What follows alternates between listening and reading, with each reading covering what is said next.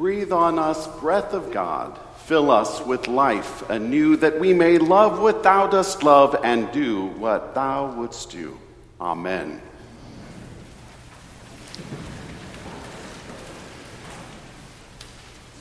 In the early 1990s, Delta Airlines started a fantastic fare war. 50% off flights anywhere. For people who love to travel, this was the best deal that anyone had ever seen. You could almost go anywhere for less than $99. It was amazing. So with all the savings, you'd expect this to go incredibly well, right? After all, who doesn't love saving money? Wouldn't this act put everyone in a fantastic mood and make them exceedingly happy? Not exactly. What happened instead was a summer of chaos. I started my career at Delta in 1993, and I observed people who had never flown before showing up with big pieces of furniture, collections of heavy books, loaded guns, tool chests, all sorts of stuff you could not bring onto an airplane. It was nuts. And so with so much success of filling these planes with passengers, the airlines had so many more expenses. Taking care of more people costs a whole lot more money. Since so many people were first-time flyers and they had hiccups in their travel, people lost trust in the airlines. Everything was more difficult. There was no familiarity. There was less trust. Costs of handling these passengers was just going through the roof. So what did the airlines do? They decided that they would start cutting down on the free food they served. This was a big deal. They cut the food, and what happened? People complained. All summer long, people complained. I remember this one passenger came up to me when I was boarding a flight and started demanding, "I need a better meal. I need a better meal." And I stepped back and looked and said, "How may I help you?" And she said, "Well, I need a better meal. I called and I requested a special meal. I'm on a diet. I wanted a fruit plate, and the flight attendant came around and gave me a big plastic tray, and there were just a couple of grapes on it, and you call that a fruit plate?" To which my colleague standing next to me in her very thick Texas accent said to me, and the customer could hear, "Tell her to look at the price of the ticket." Yeah, chaos, travel disappointments, mistrust, not fun at all. In some ways, the more things change, the more they stay the same. Human beings seem to lose trust in each other, in institutions, and in God. A lot. Look at the story from Exodus. The Israelites are in the desert. They're lost and they're thirsty. If you actually plot out on a map where these people actually went, it took them 40 years to get from one place to another, from point A to point B. It was about the distance from here in downtown Phoenix to the other side of Chandler, maybe Gilbert. Not that far. Did they have a bad map? No, they didn't have a map at all. But what's important is that we need to look at the rest of the story. Let's revisit how this story goes. The Israelites are liberated from their Egyptian oppressors. They cross the Red Sea. The Egyptians get swept away and destroyed, and off the Israelites go. They're free. And now they go out into the desert, and before long they don't know left from right, north from south, and they're walking in circles. And they say things like, "Is the Lord among us or not?" Their trust in God is gone. So much infighting, so many complaints. At this point, God has literally given them everything that they were promised. Everything. but they still complain. Why did you bring us out of Egypt to kill us and our children and our livestock with thirst? And Moses is just a wreck. Okay, God, why are they doing this? The people are about to stone me. The complaints don't end. The whole story, as you read it through over and over, it has all these twists and turns, but soon you realize the fact that it's not about going from here to there. It's not from point A to B. It's not about that. It took 40 years for the people to realize that they could actually trust God. 40 years to trust God. It took 40 years for them to be formed into a community of people who began to realize who God was. And it took them that long to figure out that it wasn't about where they were going, it was about who they were going with. God had a promise for them. They keep seeing signs of this promise everywhere. So why not trust? No wonder why this rings true to us when sometimes it can take 40, 50, 60 years to get to the same point of trusting God in our lives. Even the woman at the well whom we read about, Jesus starts by asking for a drink of water, and then there's this conversation. Jesus starts talking about living water, and the woman begins immediately thinking in her mind, this guy's going to save me time on my chores. I'm not going to have to schlep any more buckets. This guy has promised me more time and convenience. I better pay attention. But she initially perceives Jesus as offering this convenience, but through their dialogue and through their conversation, more of a relationship begins forming, and the woman finds that her interaction with Jesus changes her. She develops a trust of this strange man from a different religion. She trusts Jesus.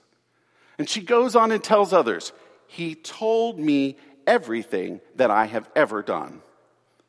And later, the people themselves invite Jesus in to stay with him, to stay with them. They invite him in, and they respond that they too have heard with their own ears that this man, Jesus, is truly the Savior of the world. They saw, they immersed their lives in God's promises. They trusted God. In many ways, Jesus sets these villagers, these Samaritan villagers, free from any kind of religious judgment, free of condemnation. He's actually like reconciling this ancient feud and bringing the living, or rather the liberating water of the Red Sea that delivered the people of Israel back to the Samaritans, to join them in fellowship and communion with the divine. From that very moment, once again, the people of the Samaritan village trusted God. They trusted that God was out for their greatest good. They stopped judging and complaining and started looking for the actions of God in their lives. And the more they looked, the more they found. For these outcasts, the Samaritans, Jesus brought them a new liberation. He brought them God's living water of reconciliation and restoration again. And on that day, the entire crowd recognized that the salvation of the world was right in front of them. So, what about us? The chaos that we live in right now, the disappointments in our world in all sorts of ways, and the complaints we hear at work, at school, in our lives from day to day really force us to ask ourselves, do I really trust God? Do I have a better way to look for living water? With whom do I seek reconciliation? Or do we feel like, geez, I'm just really tired of carrying heavy buckets of water everywhere I go. I'm weighed down. We try so hard in life to get from point A to point B that we end up wandering sometimes for decades in search of real meaning for our real selves, the only self that just requires me to be me, a beloved child of God. To be ourselves in light of how we are created, to immerse ourselves in the presence of the holy, in the presence of the living God. But the stories today invite us to trust that God's love means that God desires our greatest good this time and every time. Jesus asks us for a drink so that we, like the woman, will open up the truth of our lives to Him. Will you respond to this invitation? Not just for self-improvement or to save time or money on your chores, but will you respond to this invitation so that we can learn to bring real life, real living in the presence of divine love, real living water as a gift of Jesus to others? We have people everywhere. We have people everywhere who are always asking us for water, asking us for life, asking us to offer them some type of God's blessing or some type of love, to give them water, yes, but to give them living water, that good stuff from God. All of us have people all around us asking us this all the time because after struggling for 20, 30, even 40, 50, or 60 years, they're still trying to figure out that it's not about where they're going in life, but instead it's about who they're going with along the way. The living water of Jesus is powerful stuff. So offer it. What's there to lose? Trust God. Invite divine love in. You'll never regret it.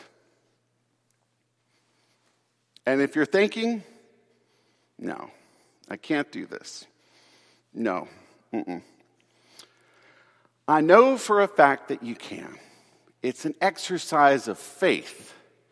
We do this in many different ways. It's an exercise of faith. It's an exercise of trust.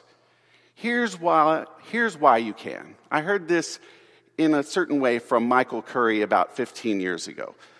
But this is my version. We often trust in so many things other than God. We can wander big time, literally around the world, and put our whole trust, and even in our lives, on things other than God. Think about this. We can even trust that when we buy a cheap ticket for $99 and get on an airliner from a company that's been in and out of bankruptcy for years, with 50,000 very unique individualistic employees, to take us on a 25-year-old airplane maintained by vendors in at least half a dozen countries, with 200 passengers and crew, along with our luggage, our pets, and some cargo, taking off with a weight of at least 100,000 pounds, flying at 35,000 feet at a speed of 528 miles per hour from point A to point B in about 2 hours or less, burning 8,000 gallons of fuel and hitting the ground at the precise location on landing with the weight of 75,000 pounds, delivering your pets, yourself, and your baggage to a new destination safely and on time with a Coke and a smile. Honestly, if you can trust Delta Airlines to get you this way from point A to point B, you can most definitely be able to trust God. Keep seeing the signs of God's promises. Trust God. Invite divine love in. You'll never regret it.